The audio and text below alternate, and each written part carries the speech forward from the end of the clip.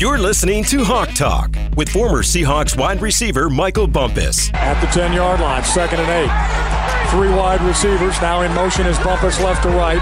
Julius Jones with single setback. Matt pump fakes looking to the goal line. He throws it into the end zone.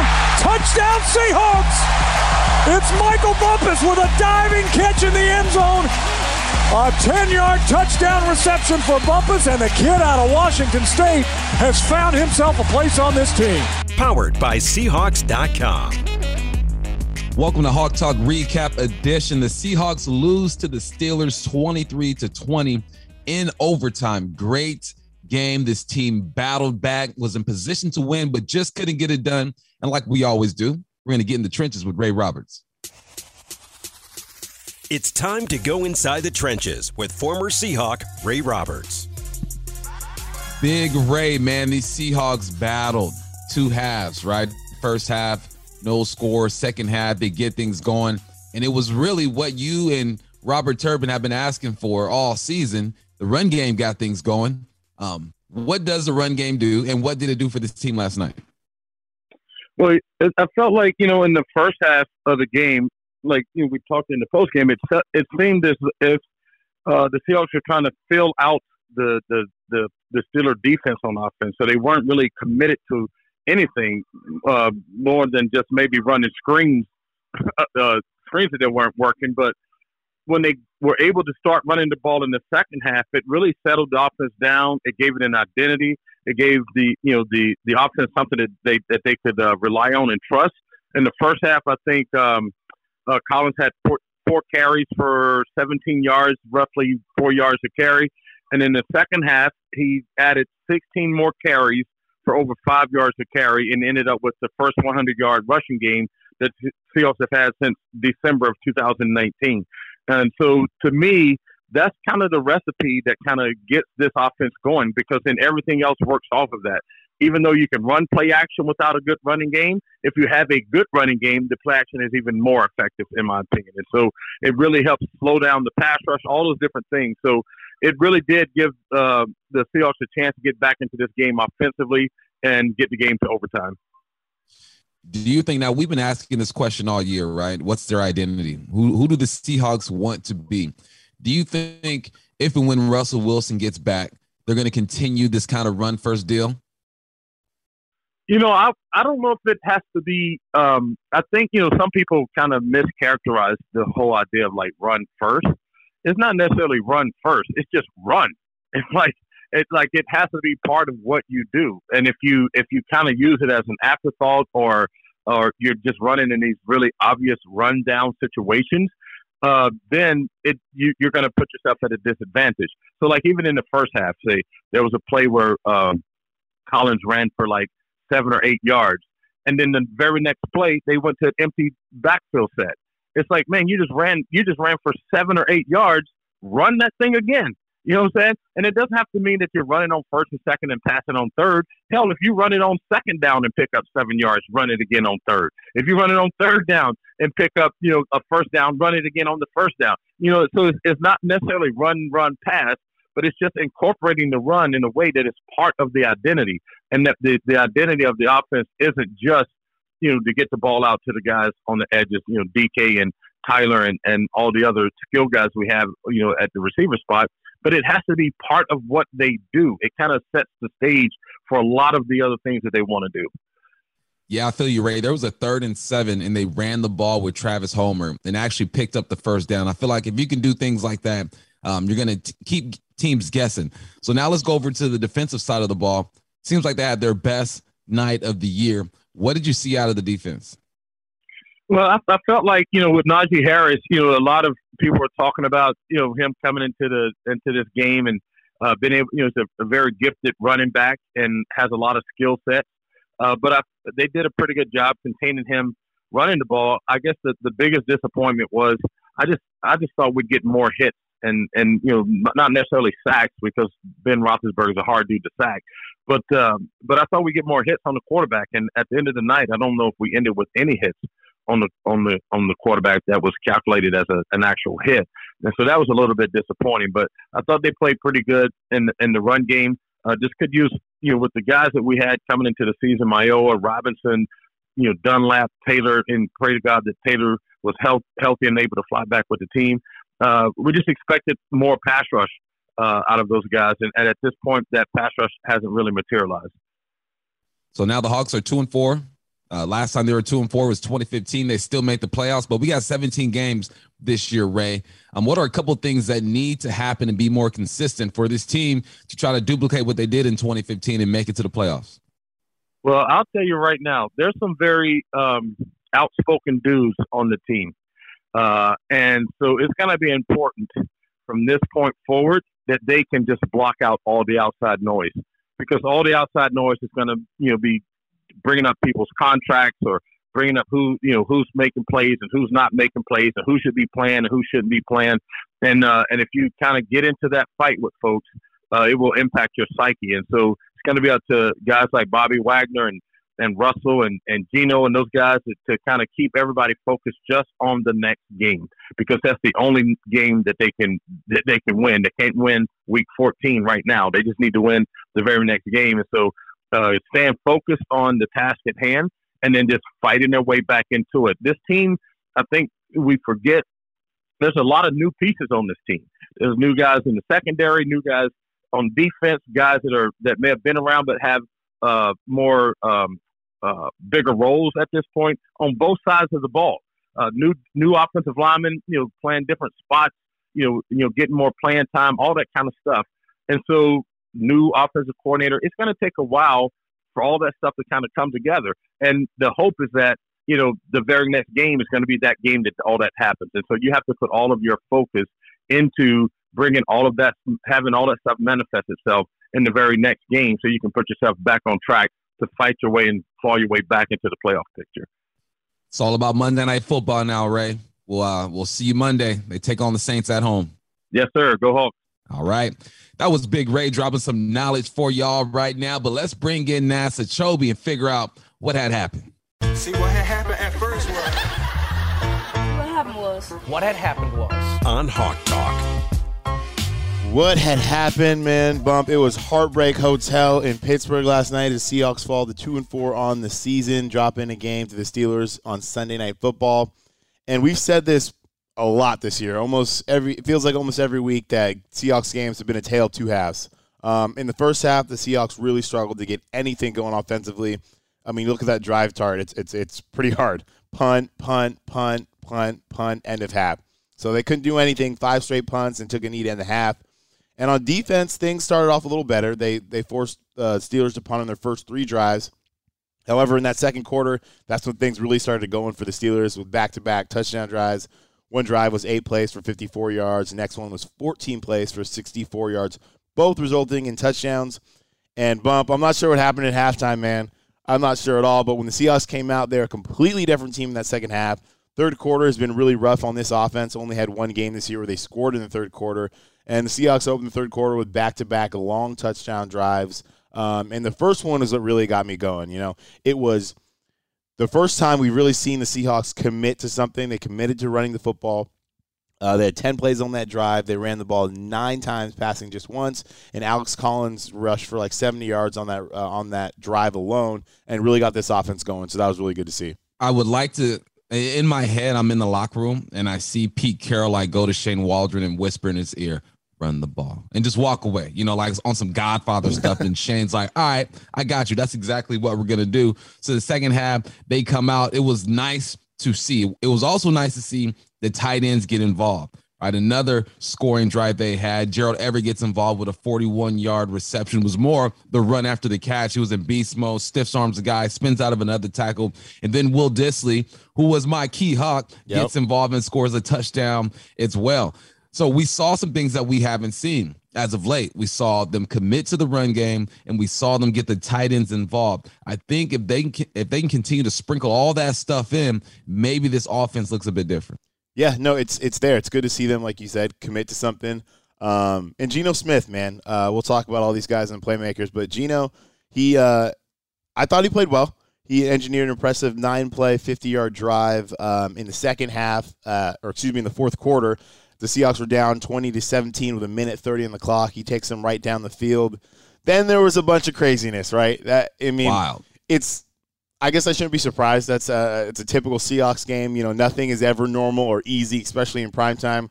They drive down there, complete an out to DK Metcalf on the sideline. He tries to stay in bounds, get a couple more yards. The ball gets punched out. Freddie Swain does a great job hustling to the football, recovers it, then has the presence of mind to get up, sprint to the middle of the field, give the official the ball. Geno Smith clocks the ball with 1 second, but it turns out that play never happened because they buzzed down from upstairs. The officials, they wanted to review the fumble. So then technically that happened with 3 seconds left. So then after the review said it was a fumble and clear recovery, then the Seahawks had to snap the ball again, clocked it again. Jason Myers ties the game with a field goal, sending the game into overtime. And Bump, I felt really good about overtime. This team fought so hard to come back in that game. They scratched, clawed, fought. They were back in it. They win the coin toss. They get the ball to start. You think things are going well. Unfortunately, the Seahawks punt on that first drive. Then they kick it over to the Steelers, and the Seahawks defense, who's been, questionable at times this season, really stepped up big. Huge play by Trey Brown. We'll break that down in the coach's corner. Set up another punt, and we get the ball back once again. And now in overtime with the new rules, once both teams possess the ball, the next score would have won. Unfortunately, on that first play, kind of similar to that Rams game last Thursday, they came out in a heavy set. Their two-man route, nothing was open. Geno put the ball down, tried to rush, and then unfortunately T.J. Watt made a great play, who was a nightmare for the Seahawks all game long, and it just didn't shake out for the Hawks, man. Tough. Man, that's why you pay players all that money for those moments right there. And TJ Watt, man, they got his return on TJ Watt with that play. He was active all night. There were a couple of plays where he's punching at the football. Guys are asking him to get thrown out the game. The league will look at that. But end of the day, these guys were in position to win a game. And I know fans will be frustrated and they're tired of end of the day type quotes, but this is who this team is at this point. They're a team who are trying to figure things out and who are going to fight to stay in games. And if you have an opportunity to win games at this point of the season, you'll take it. Now it's time to go. You got 2 games coming up that are winnable. You're 2-4. You got to get things going. All right, let's highlight some of these dudes. Let's look at the playmakers. Touchdown, Seahawks! Playmakers. Show them what time it is. Holy catfish! All right, playmakers, we mentioned his name already. Geno Smith making his first start since 2017. It's been a while. Geno obviously stepped in and played well against the Rams on Thursday Night Football last week. On Sunday night, he was 23 for 32 with 209 yards, 1 touchdown, at a QB rating of 99.6. And for me, I thought he played well. Like I said, it took a while for the offense to get going in that first half. But once the Seahawks committed to running the football, and we'd hoped to see that anyway, going into this game without Russell Wilson, other guys need to step up. And I said, we were hopeful that Chris Carson was going to be able to go. He was not. So the running game got going. But I thought Geno Smith did what he was supposed to do, I thought he gave the Seahawks an opportunity to win. But honestly, I just feel so bad for him, man. He works so hard. He's prepared every single week. He's a great dude in that locker room, has respect of every single person at the VMAC. And it was tough to see, the last play, the fumble would come down in his hand and set up a game-winning field goal for the Steelers, because I thought he played well enough for the Seahawks to get a win. So it's just hard to see, but big ups to Geno for stepping in there and keeping the Seahawks afloat. And he was doing the right thing in that moment. It was a 2-man route combination out there. Got DK on the right. I believe Lockett was on the left. DK was trying to go across the middle. He was locked up. Lockett wasn't open either. What do? You tuck the ball and you run. This is a really good play by TJ Watt. Another playmaker, Alex Collins, 20 carries, 101 yards, 1 touchdown. The first 100-yard rusher since December 2019, which I think is crazy. I feel like Chris Carson goes for 100 every other game, but that's not the case. Alex Collins stepped in and really set the tone that second half. Now he left the game with something going on with his hip. His quad sounds like he's going to be okay. So next week, I think they're going to lean on this guy again. He's showing like, look, I can handle it. Give me the rock. Don't forget, I rushed for 900 to 1,000 yards with the Baltimore Ravens. I've been here. I've done that. It was nice to see Alex Collins get this offense going. Yeah, and it seemed like he was more patient. I feel like you guys talked about it, you and Robert Turbin and Ray Roberts and stuff, that he against the Rams, he missed a couple cuts that were there. And this game, I feel like he had another game under his belt. He knew he was starting. He was prepared, and I thought he looked great. And like I said, he was the reason the Seahawks got back in the game. That drive alone, hard-nosed running, he's spinning off dudes. So big ups out AC for showing out. Another playmaker, DK Metcalf, wasn't the the loud game we're used to seeing, whether it's him or Tyler Lockett. He had 6 receptions, 58 yards, had the one fumble late in the game. I think with him, I like that even in a game where, because Geno didn't throw for a ton of yards, so he was still active. He had 6 receptions. He was involved in the game. But I think he's a guy that he's taken that next step in the sense of he can still help the team and contribute when things aren't going great offensively. He's still going to get down there. He's great blocking downfield. He's running his tail off. So good to see DK just – it's almost like in baseball they talk about it. If you're like a starting pitcher, you don't have your fastball. If you don't have this, but how else are you going to continue to help the team? And he was battling through some cramping issues throughout the game, which probably hampered him at times. But he was still effective, still found ways to help out this team. So good work by DK. Yep, good work, DK. Let's go to the linebacker group. Bobby Wagner and Jordan Brooks both had 14 tackles. Typical day for Bobby Wagner, double digits, you know what I mean? Jordan Brooks is starting to evolve and emerge into a guy that you can count on. I mean, we talk about this defense having one of their best days of the year. These guys are why. When you have guys on that second level who are going to wrap dudes up, not allow these big explosive plays, you should have a good day. So Bobby Wagner, Jordan Brooks, 14 tackles, nice to see. Oh, yeah. And here's the one I'm the most excited about other than Geno Smith is my guy DJ Reed. Man, these corners have been taking heat this season, all season long, yes. Whether it was their fault or not. Balls are going to get completed on you in the National Football League, especially if you're off and you're playing cover 3. Well, the thing that I loved about the corners was they were active, man. DJ Reed, 9 tackles, 2 passes defensed. And you could just say, and that's the thing. The next step I wanted to see these corners take was take the ball away, make impact plays. We were racking our brains. We weren't seeing pass breakups from the secondary. And what I loved is they're more aggressive. They were up and they were bump and run sometimes. They mixed that up with some zones, some quarters, some cover 2, that kind of thing. And DJ, he just made some plays. He made plays on the football, saved a couple big plays, knocking the ball out a couple times. So I just love to see him being active. And shout out to Trey Brown, who comes in after Sidney Jones gets banged up, and he makes a huge play. So love to see the corners being active, but I think that's a really good sign moving forward because we know, yes, they are talented enough to get it done. This next step is taking the ball away, and I think they're definitely on the right track after the game we just had.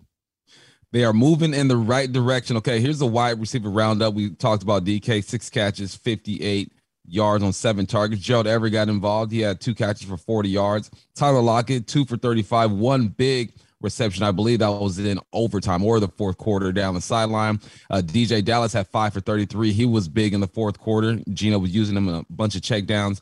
Travis Homer had 1 for 27. Penny Hart, 1 for 12. Nice catch on the sideline. Will Disley had 2 for 8 and a touchdown. Philip Dorsett, first reception as a Seahawk in his second stint with the Seahawks. He had 1 for 3. Alex Collins, 1 for -3. Freddie Swain, 1 -4. A lot of football players touched the football in the pass game. That is good. Now, let's break down a play in the coach's corner. Yeah, man, I mentioned it earlier. Trey Brown, it's 3rd and 4 in overtime. The Steelers are backed up facing, and the Seahawks have not been great in some of these short third down yardage situations. They end up coming up big, and Trey Brown was the man who answered the call. Ben stands strong, pump fakes. Now he's being chased. Now he's going to throw near side. Getting hit, getting pushed back. Trey Brown, what a play on Ray McCloud. He catches the ball to McCloud. He was about 1.5 yards from picking up the first down, and Trey Brown, like a rocket, comes in, he hits him, and knocks him on his wallet. And the Steelers are going to be forced to punt. What a play by the rookie. Yeah, Trey Brown, man. Paul Morris said it the best last night. He goes, this was one of the first plays where I saw a DB look like a DB. You hear Trey Brown talk about the play afterwards. He says, look, we were in quarters. So if you're in quarters, he has like his deep fourth of the field, right? His job is to not let anything get behind him. He's lined up over Chase Claypool. He uses the right technique, opens up his hips, but he keeps his eyes inside to kind of see what the quarterback is doing. Claypool runs kind of like a curl around 8 to 10 yards, and there's a receiver going out to the flat. That's Ray McCloud. Now, instead of just letting Ray catch that ball, over committing, man, he kind of stalks Ben Roethlisberger. He says, look, I saw Ben rolling to the right. I saw his shoulders turn to McCloud, and then I just broke on the football. That's the easy part. Now you got to come downhill and secure the bag and make this tackle. He did exactly that, kept his head out the way. Huge play on 3rd down, giving the Seahawks a chance to win the ball game. Yeah, you mentioned it. I love this play. It was my favorite play of the game. Exactly. I think Paul hit the nail on the head about just seeing a great DB play. And it's just the thing I loved about it. It's just technically sound. There's times this year where we've seen some things that weren't as sound from the cornerbacks. And Trey Brown just makes a great play. When you're in cover 4, across the board, you can be a little bit more aggressive. You don't have to bail right away. And he just does a great job, and he's reading the quarterback. And they talk about that stuff even at the high school level. Boom, you turn your shoulders. It's not a soft pump fake. Now you know that ball's coming out now. And he puts his foot in the ground and gets downhill. I mean, that is about that. If you're teaching tape, if you're a high schooler, if you're playing football at any level, that is how you teach it. That is how you break on the football. That's how you make plays, especially in the NFL. And you just love to see it. Coach Pete Carroll has been raving about how good they think this guy could be. And he was going to compete to play right at the beginning of the season, but he obviously suffered an injury and he was out for a couple weeks, but he came back and he's ready to go. And I won't be surprised. He's going to be pressing for playing time, and they're going to have to play him. I think at this point, with what he showed on Sunday night and what he's going to show in practice, he's going to make sure that he gets on the field. And that's why they drafted him in the 4th round, because they thought he's a guy, despite his size, that can come into this league and make plays right away. And we saw that on Sunday. So I'm really excited about it. I know some people were concerned that if we march out DJ Reed and Trey Brown, we have 2 short corners. The Seahawks normally have taller corners, this and that. I don't think that's an issue. You need guys out there that are going to break on the football, they're going to make plays, or they're not going to get beat deep. And we saw that from DJ Reed and Trey Brown. So I would love to see a lot more of that combination moving forward. Go against the grain, Pete. Them little dudes a chance. The DBs are feisty. All right. We usually want to talk about the victory formation in this segment, but not this week. The clock ran out. A knee taken by Hundley. They're just going to let the clock wind down. Pete's not even going to bother taking that last time out. All right, clock ran out. For the first time since Russell Wilson has been a Seahawk, he did not play, and they did not have Chris Carson. That's a recipe for disaster, but end of the day, these guys were still in the game. It was a tale of 2 halves. The Seahawks really found themselves in the second half, just came up short. How did they find themselves? They started running the football. They threw 1 pass on that 10-play drive to score a touchdown, and it was a screen pass. They weren't even pushing that thing down the field. So you don't have Russell Wilson. You rely on the run. You're still in this ball game. Yeah, absolutely. I loved hearing that, and Pete Carroll talked about it on his radio show this morning. Just committing to the run. That is Pete Carroll football. That's Seahawks football. Some people might not like it, and you can do both. That doesn't mean now they're going to come out and run it on 1st and 2nd down every single time, throw it on 3rd down. They're going to be 75% run, 25% pass. No, it's balance, and like we've talked about all year, and we finally saw it, when you need to run the ball, if you're able to, that opens up everything, and they really got the offense going. And on the defensive side, man, they finally responded. We've been asking for that unit to show up, and they finally did on a big stage. That was the best performance we've seen from them since the Colts game. The Steelers, even though they didn't have Juju Smith-Schuster, they have weapons. They have dudes that can play. Ben Roethlisberger's a lot older now, but he gets the ball out fast, and it's difficult. Jamal Adams was playing a lot closer in the box on Sunday, which I love to see. They brought him a lot more pressures. We got to see Marquise Blair, Ryan Neal out there making plays. So love to see the defense stepping up, especially the corners. So I'm hoping this is a turn. It happened last year. I'm hoping this is a turn, and we can see that kind of from the defense for the rest of the year. All right, this is the situation they are in. They are 2-4 on the season, and they're battling for their playoffs lives. The Saints come into Seattle on Monday for Monday Night Football. We never want to say it's must win, but I feel like the last 3 weeks we've been saying it. So let's just keep it rolling. It is a must-win game. All right, Seahawks, you win this one, you win the next one, you get a bye. Hopefully you get your quarterback back. Hopefully Chris Carson is healthy. Everyone starts to figure out who they are, and you get going. Going to be a huge game on Monday. Oh, no question about it. It's going to be back at Lumen Field. The Seahawks have lost 2 games at home in Lumen Field. I don't think there's ever been a time in Russell Wilson's career since Pete and them have been together that they've lost 3 games in a row at Lumen Field. So hopefully the tide changes there. And you mentioned it, backs up against the wall. They need to come out and need to make plays. They have an extra day this week of practice and preparation. You figure out a way to win this game. You win the next game. You're 4-4 going into the bye. Maybe get Russell. And now you can find a way to put some wins together. Maybe you find a way to get to 11 wins, get back to the playoffs. But none of that matters unless you don't get it done on Monday Night Football. So it should be a good contest. Looking forward to it. All right. Seahawks lose to the Steelers 23-20 in overtime. Geno Smith battles just comes up a bit short. That was Hawk Talk. I'm Michael Bumpus. He is Nasa Chobe. Thanks for listening. Talk to you guys soon.